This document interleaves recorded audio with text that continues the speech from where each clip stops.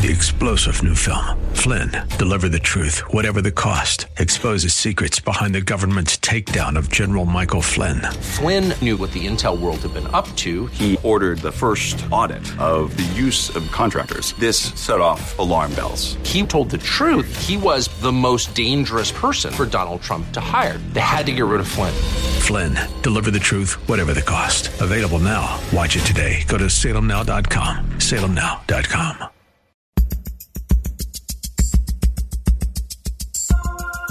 It's Lifeline with Craig Roberts. He's the host of Northern California's longest-running conservative talk show. He's a man with a message, a conservative with compassion. He's Lifeline's own Craig Roberts. Thank you and welcome. Good to have you with us for this Wednesday edition of Lifeline. It is, of course, the 12th day. Is that right? All of a sudden, the calendar is missing. The 13th day of October. Oh, my, how time flies when you're having fun or you get caught in a bit of a time warp, which seemingly is where we've been at today. And as I welcome you to another edition of Lifeline, I must say we've got a great show planned for you today.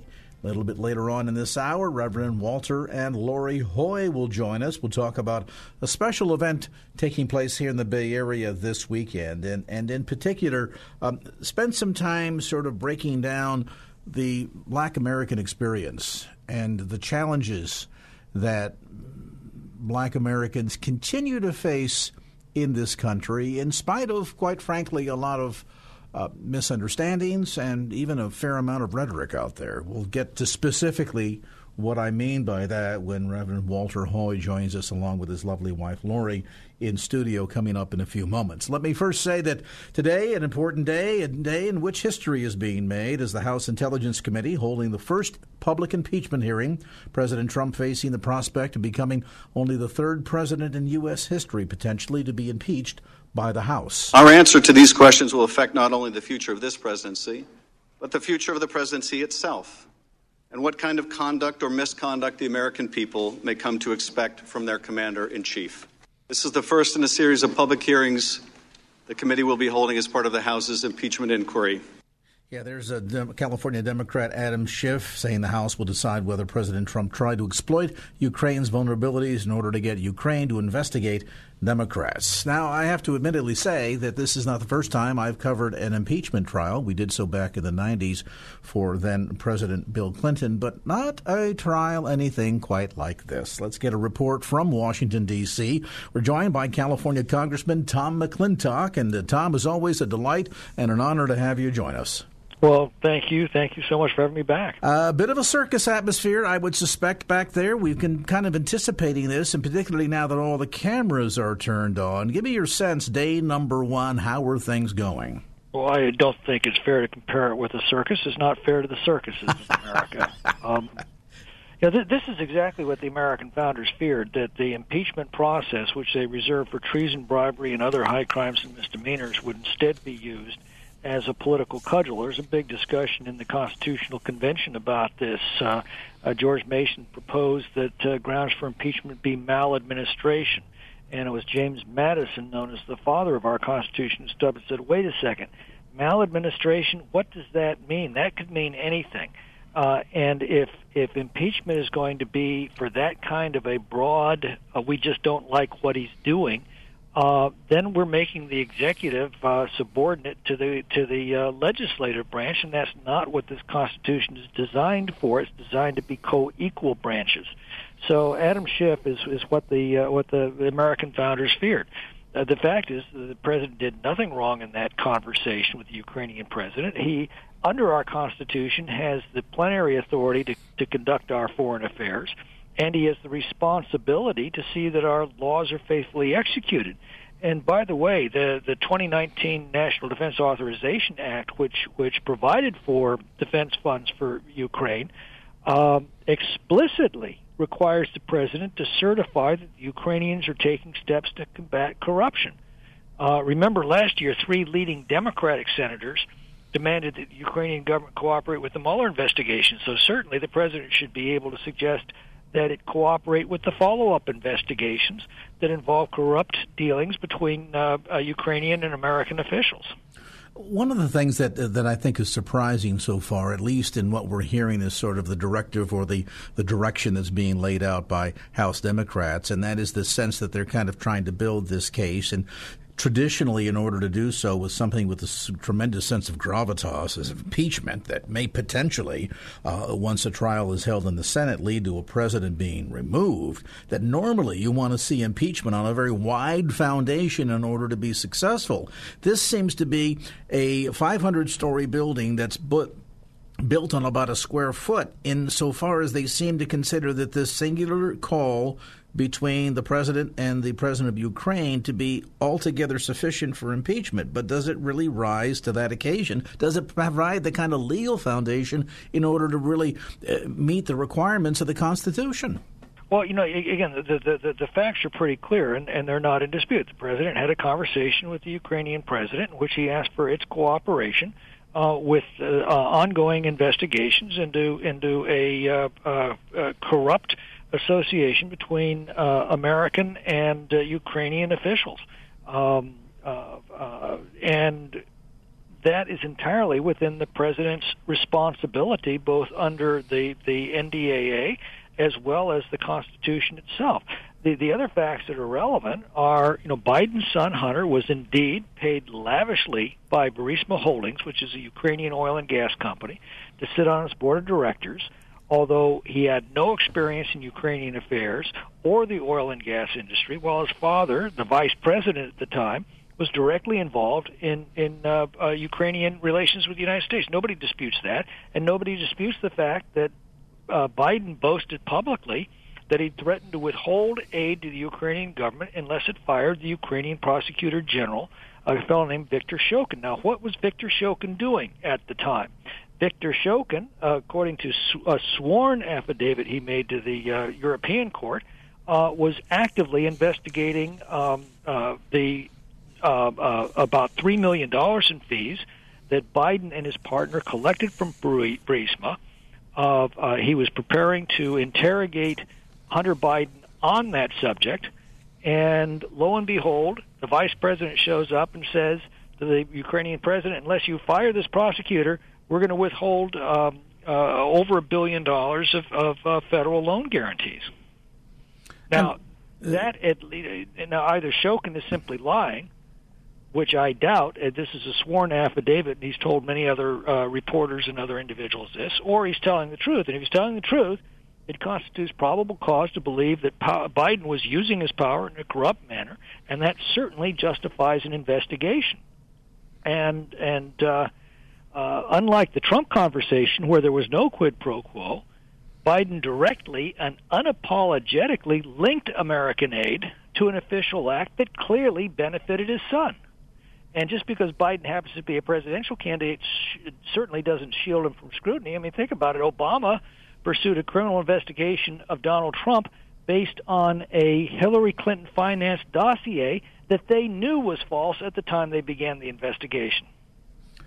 Based on the performance that you witnessed today, and it'll take a couple of days off, I think the next public hearing is on Friday, where do you get a sense, Congressman, as to where this is going to wind up? Is it going to wind up being just a big exercise in time waste and futility? Do you think the House is actually going to follow through? One of the big concerns, and you sort of saw this with the hesitation by Nancy Pelosi on the heels of the Mueller report being released to even move forward with the consideration of impeachment, and that is how this may end up entirely backlashing or falling back on Democrats as we move into the 2020 election cycle. Well, I think it has every potential of doing exactly that. Look, the Democrats were the first calls for Trump's impeachment. I looked this up. They began days after the 2016 election. That was more than 2.5 months before he was sworn into office. The Democrats were already calling for his impeachment. Just the day after the 2018 election made Jerry Nadler the chairman of the Judiciary, he was overheard by a reporter plotting out an impeachment strategy on the train back to Washington. They have been searching for a pretext to hang an impeachment on. They put enormous hope into this entire Russian collusion hoax, and after 22 months and $35 million, Mueller could find nothing. So we heard in the interim, we heard about the emoluments clause, tax returns, Stormy Daniels, and then they hit upon this Ukrainian conversation, which is again a perfectly normal diplomatic conversation, well within the president's authority under the Constitution. So they've been planning this for a long time. The interesting thing is this. They might be able to suppress debate in the House. They may be able to prevent Republicans from calling witnesses, prevent the president's lawyer from being present. All of the due process rights that our previous impeachments have all respected. They might be able to get away with that in the House. But McConnell's talking about, okay, let's have a full trial in the Senate, and let's bring out all sides.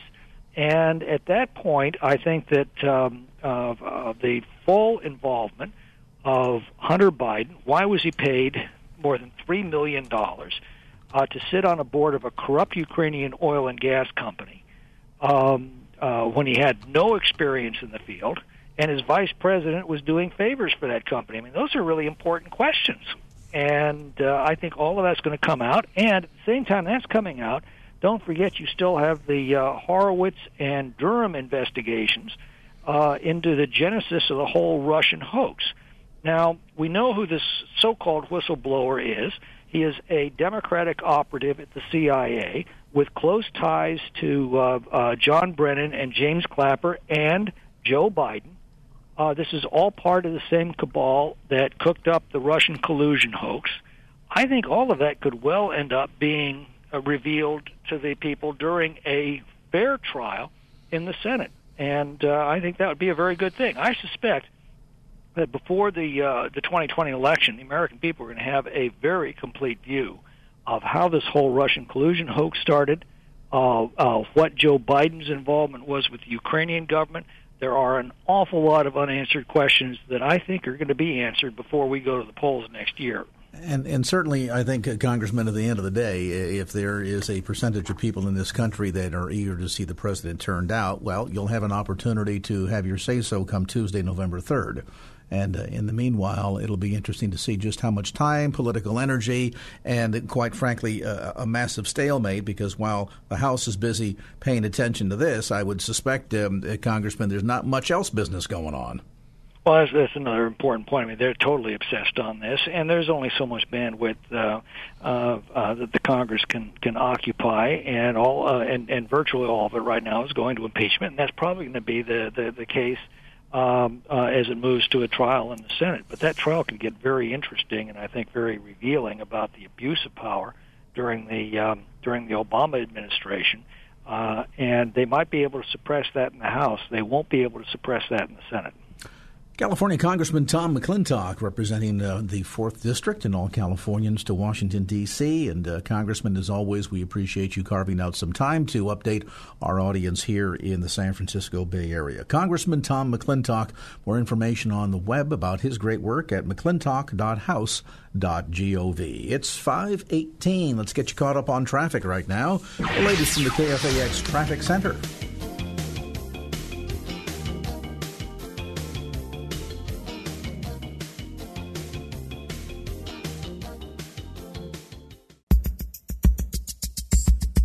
And now back to Lifeline with Craig Roberts.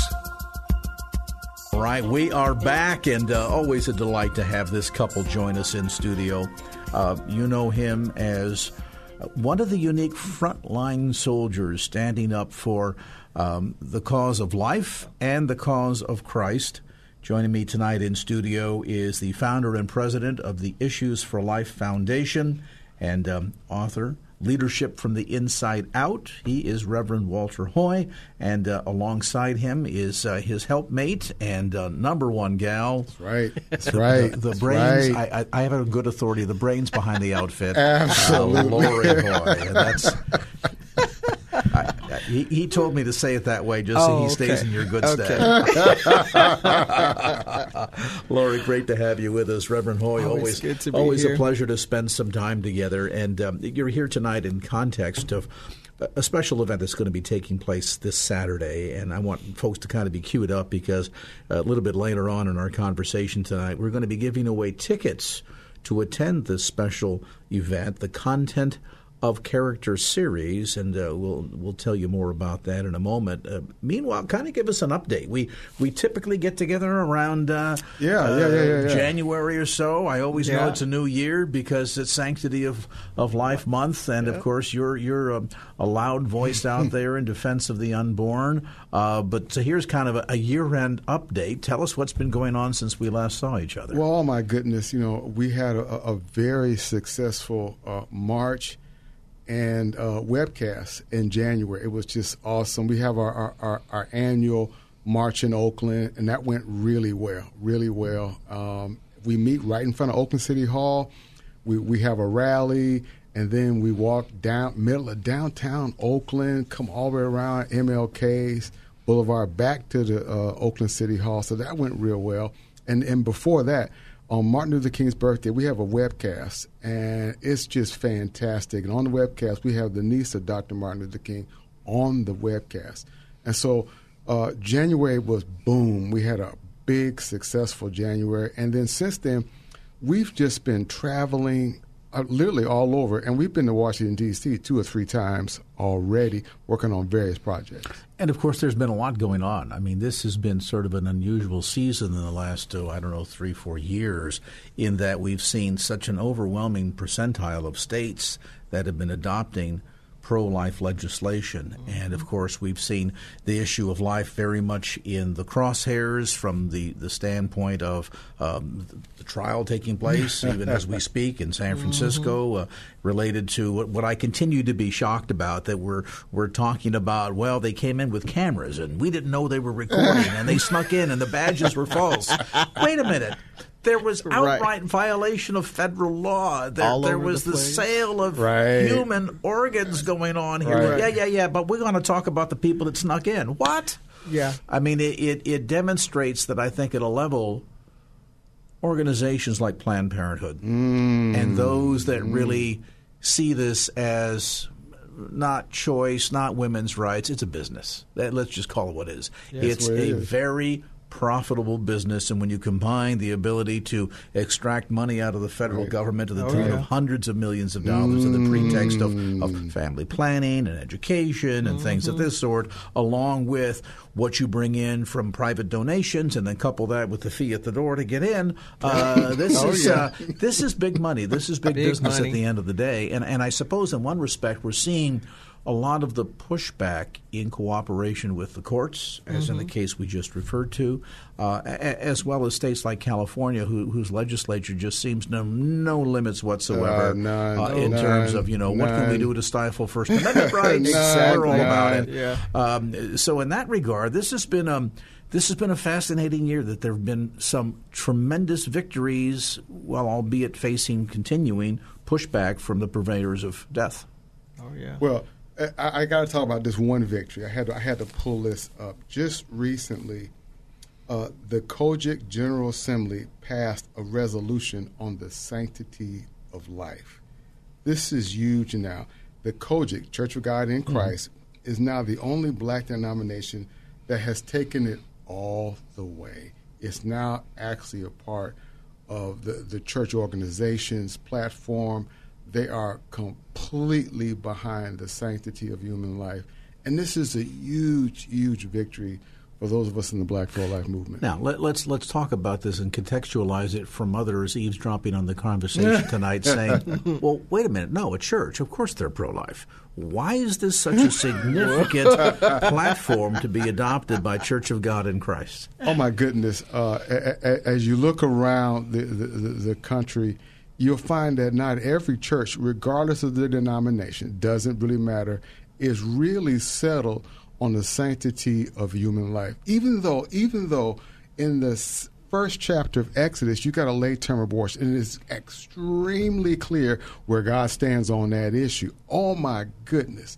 But as you go around from state to state, it becomes very clear that there's a question in the church regarding whether the child inside the womb, that little boy, that little girl, is actually a human being created in the image of God. Now, some listening right now say, wait a minute, though. The Lord says that I've created you in my image. He speaks of the Daniel, while you were yet in the womb, yet I knew you. So there's that imagery that would suggest that, well, God seems to be on board with this idea, so the rest of us kind of ought to just follow along. I have to wonder, is this as much a question of unsettled theology as it is a question of there's such a profound number of people who have participated, willingly or unwillingly, in this, that it becomes sort of the secret around the table. It's like, gathering at a bar and 20 people sitting at the table are all alcoholics, but nobody wants to admit to it. Nobody wants to talk about pushing back from the table because it's such a painful topic, and they think, well, gee, I don't want to talk about this because I don't want to offend somebody else, and I certainly don't want to be offended. It hits too close to home. Is it more the latter than the former? Absolutely. There's no question about that. In all of our experience, no matter where we travel, it's always a personal reason why we don't want to talk about this. The number one reason why black leadership rejects the pro-life movement and does not want to talk about this is the most controversial issue in the black church today. Number one reason is that the pastor himself is involved in abortion. There's an abortion in his life somewhere. And so now it's getting personal. And so if you're not prepared to have that intimate conversation, then you're not prepared to actually address that issue. You've got feelings of guilt and self-condemnation, and boy, what does this say of me as a man, as a pastor, my relationship with God? What if this was an abortion that took place prior to meeting my wife, and all of those layers of complexity here too? And I would suspect, and this is what I think is particularly frustrating, that when you look at the sheer numbers, the disproportionate number of abortions in America that are specifically black babies. Yeah, and you've often wondered, you look at the census when it comes out every 10 years. We've got another one coming up in 2020, and you show tremendous leaps in growth in the Latino community, tremendous leaps of growth in the Asian American community, many of the minority communities, except ironically, seemingly over the last 4 decades, oddly almost the same length of time as abortion being legal in America, African American community has been sort of hovering here at 12, 13%. And wonder, well, how is that? Right. Why is that? And it really gets to the heart of this whole abortion question, doesn't it? It gets right to the heart of this. And this particular one, you really ought to take this one. Yeah. Come on, because we're looking at, because the 2000 census, black Americans became the second largest minority. And in 2010, the census became more creative because now there's multiple ways you can be black, because you can't have the percentage of black people continue to decline. So you can be just black, or you can be black and non-Latino, or you can be black and Latino, or you can be black and non-Latino and another race, or you can be black and more than one race. I've noticed that. I mean, there's like 5 different categories. Goes on multiple pages. Like, I thought I used to know what I am. Exactly. Now I'm not sure. Now you're not sure anymore, because they had to become creative because the numbers are diminishing. Our population is decreasing.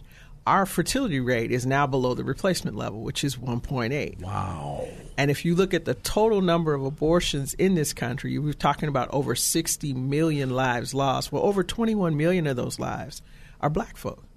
We're talking about over 55% of our current population has been lost to abortion in the last 52 years since California legalized it in 1967. And then you talk about the disparity amongst other races, just proportionately of the number of abortions amongst Yeah. Latinos, African Americans, Asian Americans, et cetera, you come to find out that, boy, there is this There's a big huge gap. spike. We're more than double our population. If our population tops off at 14%, Guttmacher says we're 28% of all the abortions, but the CDC says we're 36% of all abortions, and the CDC doesn't include, is it 10, 12 territories?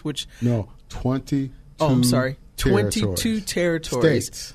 States are omitted from the CDC data. Because they don't report. Right, and we're purpose. still 36%. Legally. And California, who's the biggest abortion performer in the country, they're not included in that number. Funny how we love to boast about us being number one. We're the 7th biggest economy. We got the greatest number of taxes, all this. Yes. But this is one thing we don't like to come clean on. No, we don't talk about that. And they have made sure that legislatively they don't have to report it. So it's very easy for California to try and hide, but yet they get the money and they take the Medicaid and they pay for basically the elimination of citizens. And if you look at how many people we've eliminated, I mean, abortion has eliminated like the entire population of California if you count just the black community. Wow. Yeah. And to tie this into some of the subject matter tonight, the question of why does this happen? Why is it being permitted? How come seemingly leadership is looking the other way? Does it come down to a question of character and integrity? Let's talk about that after a timeout. With me tonight in studio, Reverend Walter Hoy, Lori Hoy, his wife, with us in studio. There's an event called the Content of Character Series coming to the San Francisco Bay Area Saturday, November the 16th, and we're going to give away some free tickets here coming up after the break. It'll be simple. I'll tell you when to call in. You just jump on the phone and say, I'd love a pair of tickets too, and we'll get them in your hands. Let's take a timeout, get you updated on traffic right now from the KFAX Traffic Center.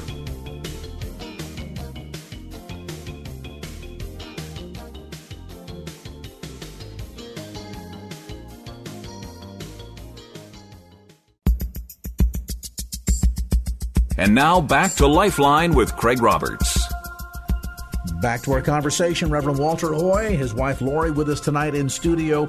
The Content of Character Series is an event taking place here in the San Francisco Bay Area Saturday, November the 16th, and it'll be held at South Bay Community Church in Fremont. And we've got a great number of keynote speakers, including Reverend Walter Hoy. Lori will be speaking. And if you'd like to get some tickets, I'll tell you how easy you can be a part of this very special event. You give us a call right now at 888-367-5329. That's 888-367-5329. And we're just going to give you a pair. And it's going to be one of those while supplies last. I'm never sure what that meant. But if you'd like to get a pair of tickets to come and join this event, again, it's going to be from check-in at 8 a.m. and the program runs from 9 a.m. to 4 p.m. at South Bay Community Church in Fremont. You can get a free pair of tickets to attend right now at 888-367-5329. That's 888-FORKFAX. I want to come back, Reverend Hoy, to something we were touching on before the break, and that is the sense of the guilt, the shame that all seems to encompass almost this conspiracy of silence that's been in place for so long. And oftentimes, because, Lori, as you mentioned, the numbers are so off the charts, so disproportionate, that I can see why people say, let's not talk about this, because it's happened to so many lives. And then there's the sense of the guilt, the shame, the embarrassment. What do we do with all of this? I think within the context of understanding Scripture, the answer is, well, we come together, we pray, we go before the altar, we seek God's face, we confess our sin, we receive forgiveness and healing, we acknowledge the mistake, we acknowledge the loss, we grieve, just like you would if a child was hit by a car at the age of 17. We'd say the same thing. The family suffered a loss. We acknowledge it, we memorialize, the community comes together and lends support. Women that have gone through abortions miss out on all that, and it seems to be suggested here that this conspiracy of silence, particularly within the African American church, has been, too many of us are too guilty, so we just don't want to touch on it at all.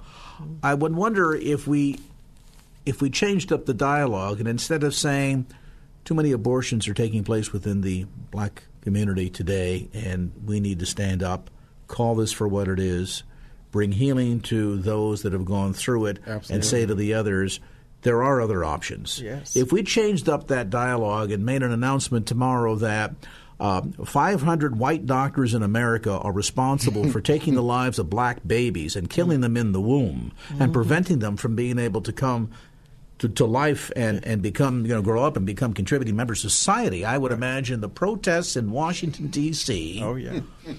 From sea to shining sea and border to border would be impossible, and rightly so, to contain. So if we put it in that context and say, what a horrible, terrible thing, why would it in the minds of some be wrong if you sort of racially charge it, but if you just talk straight up about the tremendous loss of life, African-American genocide?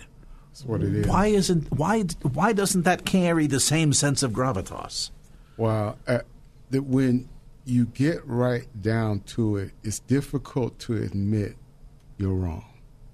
It's difficult to admit that you've been part of the problem. It's difficult to admit that you were duped. You bought into the dialogue. You bought into the wrong, and now you have to admit that everything that you've been saying or not been saying, oh my goodness, it's actually been contributing to the ill will. And when you get to that point where it's personal, where you going to have to admit something, you going to have to come before, you're going to have to come clean, that's when it gets to be very, very difficult. Oh, yeah. And African Americans have suffered so much from the history of slavery going back 200-300 years or more, to the Jim Crow laws, to institutionalized racism, to ways in which even when the white community has attempted to make amends, like we're going to have a war on poverty, we're going to get everybody help, and what we're going to really do is ghettoize all the blacks and put them in these communities, keep them out of our way. I mean, that's essentially what Johnson's war on poverty succeeded at doing. And we see so many roadblocks, so many barriers, and it seems like this is one more barrier to advancement that, if we're going to be honest about it, we need to call it what it is across the board and say it's time for everybody to get up and admit, hey, there's a lot that's happened here that's the product of sin. Absolutely. I've had women come to me and say, my pastor's a great preacher. My pastor's a great teacher. He's bold. He's degreed. He's seminary. He's seasoned. He's rose up in the ranks. But all of that has not allowed him to actually preach and teach about abortion.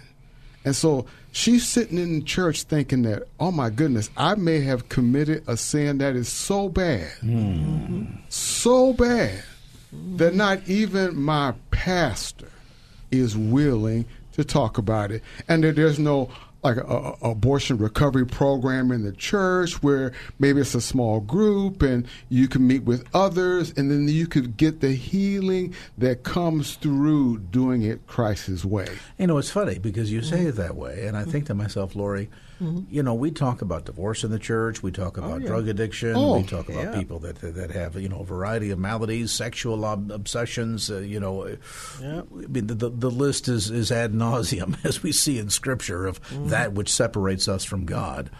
That's the one sin we don't talk about, and I wonder if a lot of women feel as if, as Walter says, wow, this must be the unpardonable sin. Because of everything pastor's ever preached about in a year full of Sundays, he's never once touched on this. Oh, yeah. Women feel condemned. They feel shamed. They feel, ostracized and, like outcasts. It's like, you'll talk about, like you say, drug addiction, pornography, adultery. You'll bring up stealing, anything.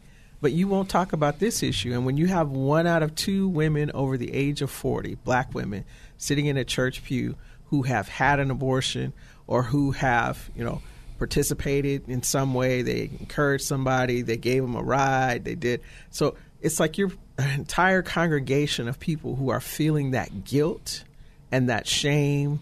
And, and it brings up almost a resentment because, it's like, Well, God says, he will supply all your needs and he will forgive your sins. So why isn't there an avenue for me to get forgiveness for this sin?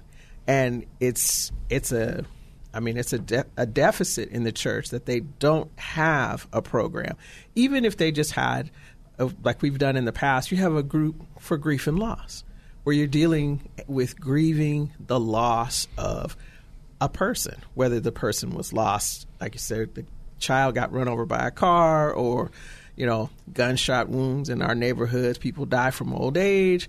Miscarriage is another area that the church doesn't deal with a whole lot, and abortion. And when you approach it from a grieving loss and a healing standpoint, you can get people in the church to come to a small group and actually be able to process that loss and to get through it. And it will eventually, once you get through that entire process, and I've done a couple of classes and I know where people are going to get stuck, and I tell them and they don't believe me, but they get stuck anyway.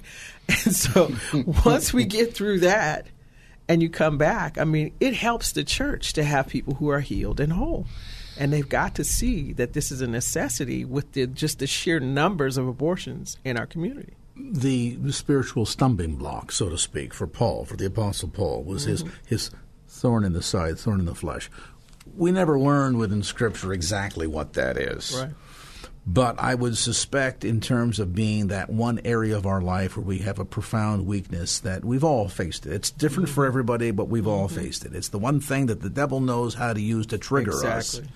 Does this serve as sort of a spiritual thorn in the flesh for post-abortive women, having a deleterious or negative impact on relationship with their kids, relationship with their husbands, relationship with their God, because this is the one thing that they can't come clean on, and yet maybe subconsciously they find themselves compensating in so many ways because of this enormous sense of guilt and the question constantly over their heads.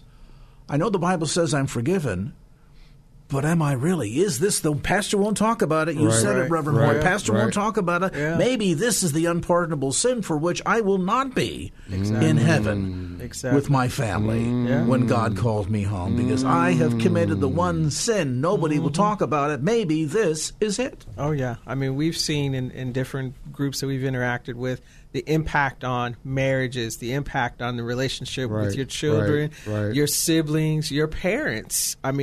Even your kids are impacted by it. Because if your child knows that there's an abortion in their past, they know that they're fortunate to be here. And that impacts how they relate to their parents. Exactly. People act out, promiscuity, drugs, overeating, depression, bulimia. It takes a lot of different forms because you're trying, like you say, you're trying to compensate for a pain that you have no way to figure out how to get that pain healed, how to get that sin forgiven, because there's no conversation about it. And so you're just stuck. You're just out there. You get stuck.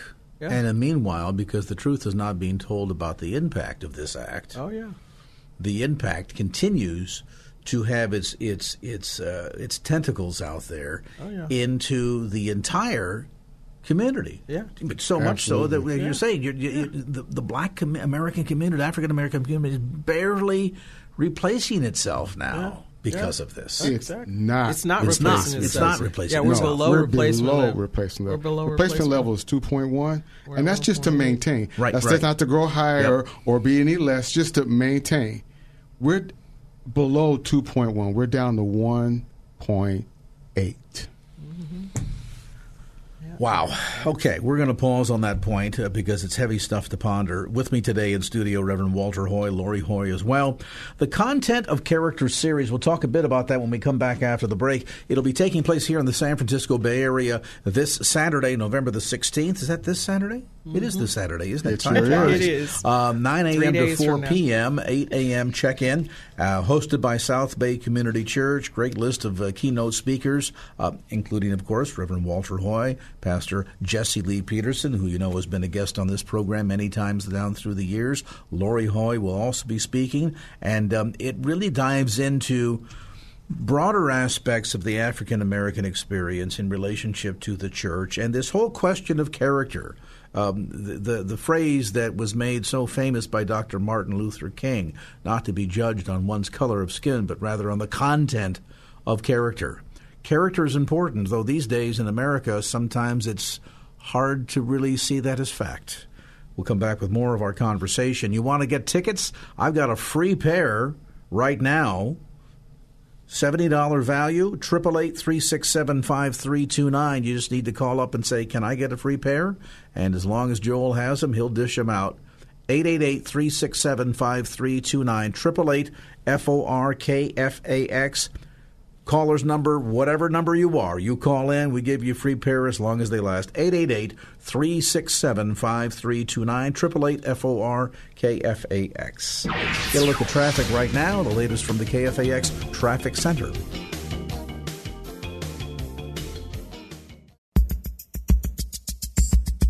And now back to Lifeline with Craig Roberts. All right, we're back to the conversation. 888-367-5329, 888-FORKFAX, the toll-free number to call. We are giving tickets away to the Content of Character series. This is, by the way, as Lori reminded me, been all over the country, now coming to the San Francisco Bay Area. Great group of speakers, and we're going to send you a $70 value to the one-day event, free, taking place at South Bay Community Church. That's on Warm Springs Road in Fremont. And you call me right now, 888-367-5329, and we'll give you a pair of tickets absolutely free. 888-367-5329. We've been talking about the topic that's most passionate on your heart, and has obviously been a big part of your ministry. At this event, Lori, you're going to be dealing with the issue of black genocide and abortion. But Reverend Hoy, you're going to talk about the black experience from a historical perspective. Yes, and maybe sir. you can give us just a little bit of a tease, just sort of the, coming up next, give us a little bit of a look as to exactly what you'll be dealing with. Well, I'm going to take a look at black America in the United States from the 1600s, 1700s, 1800s, and then I'll move on. And then I'm going to make a statement. I'm going to say at one point in time, every single black American person was a Republican. And then you could hear a pin drop at that boy, I'm point. telling you. That's where they're going to say, somebody pull the fire alarm. We need to clear the building. Oh yeah. And when I take it, when I take them through the historical record, I mean, as part of my presentation, I have a congressional report that examines the Ku Klux Klan involvement with the Democrat Party. Yes. Yes. No question. In fact, boy, you want to get the dirty laundry to hang all out there. Not just the Klan's involvement with the Democrat Party, but the fact that in the 1920s, the Klan used the Pentecostal Church, the white Pentecostal Church, as one of its primary recruiting sources. There's a lot that we have to really come clean on, isn't there? Absolutely. I mean, just the abortion issue, while that's huge and perhaps penultimate because we're talking about life there itself. But then you begin to pull back the layers and say, wow, there is so much confusion, delusion, deception out there at so many layers in so many ways. The Democrat Party is not kept up with its promises. Done a great job in recruiting the African American community for votes. Very good job. Not so much when it comes to delivering on the promises that it's made, but it certainly talks a good game. And the Republican Party, sadly, we've seen a shift there too, where it went from being the number one defender, particularly you look back the foundation of the party in the 1860s, right there at the cusp of the Civil War, and then see where we've kind of gone from big tent, everybody welcome, to, well, yes, but maybe yes, maybe no. And so there's a lot perhaps that we need to, not only as Americans, as Christians, and in the case of the audience that you'll be speaking to on Saturday as African Americans, a lot that we need to really be held accountable for and take account of. Absolutely. We're even going to get to the point where we get to the 1960s. And you see the Republican Party responsible for the civil rights legislation that we are enjoying today.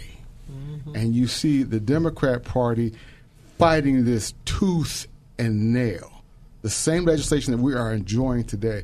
So I'm not going to get into all of it, but we take you literally from the 1600s, 1700s, 1800s, get you all the way up to current today. And it's amazing when the truth comes out, when you can see the facts for what they are. It's amazing how the light bulbs just go on all throughout the room. Amazing. And let's be clear about this. While we've touched on some things at the political realm, you mentioned about Republican Party, Democrat Party. Okay, that's in a political context. But at the end of the day, this is really about how not only we judge each other, but ultimately how God judges us based on the content of our character. Who are we in front of the Lord? And most importantly, when the lights are not on and nobody's around, who exactly are we? Exactly. And that's really the foundation of this series. It's called the Content of Character series for that very reason. And we get right down to it. And it's never failed. At the end of the series, there's such dynamic discussion going on. You can see how people have come from here and they've moved all the way over to here, and they start dealing with not only the facts surrounding some of the issues that we're facing today publicly, but they also start dealing with some of the things they've struggled with personally. And it's amazing just to see God at work that way. A little light of day, a little truth-telling. It's amazing to see what will happen in terms of one's eyes being opened. And when you're confronted by those realities, I mean, at the end of the day, truth still matters. Character still matters. You may not walk away with that impression by watching what's going on in Washington, D.C. or 6 o'clock news. But you know what? While it may not matter to the news department or to the politicians out there or even to a lot of Americans, I tell you where it ultimately does, and that is it matters with God. Oh, yeah. Ooh, yes, it does. We spend a lot of time judging each other. We maybe sometimes judge ourselves. The one judgment that we're not going to be able to avoid, and the one judgment and the only judgment that really counts is going to be God's judgment. So where are we going to stand on the day when we're called to give an account for what we thought, what we've done, what we failed to do? I know you're right. God's going to ask us that one question. Did you do? We're standing in front of God on Judgment Day. He's going to ask us, did you do what I told you to do? And I don't know how we can respond to that outside of just being completely honest with him, because he already knows. And I know that both of you in your talks on Saturday are going to ultimately, whether it be the topic of black genocide and abortion amongst the black community, to the issue of history of the black community in America, at the end, the ultimate call is going to be to examine our hearts. Exactly. And most interestingly, if we fail to examine our hearts, one that will not is God. And the one who we can't kid. We can kid everybody else, including ourselves. Yes, Sometimes we get up in the mirror. The one that you're doing the best con job is the guy that looks back at you in the mirror. But you're not going to be able to pull it past God, are you? No, not at all. And when that reality sinks in, our character, the internal dynamics within us start to change. And so it should be. The Content of Character series, again, taking place at South Bay Community Church. They're hosting the event. They do these all across the country. This one here in the Bay Area. This Saturday, November the 16th, registration at 8 a.m., and the event goes from 9 a.m. to 4 p.m. $70 worth of tickets. I'm giving away a pair. If you call right now, just call in. Say, I'd like to go. And we'll hook you up at 888-367-5329. That's 888-367-5329. Great set of speakers, not least of which including our guest tonight, Reverend Walter and Lori Hoy. Thanks to both of you for coming in. Always been awesome. Great Thank to you. get a chance Love to it. catch up and talk about Jesus, and right. and to do a little truth telling here, and comfort the afflicted and afflicted the comfortable, as they say. Information, by the way, Issues for Life, the number 4, issues4life.org, to follow the good work that Reverend Walter and Lori Hoy are engaged in the pro-life movement.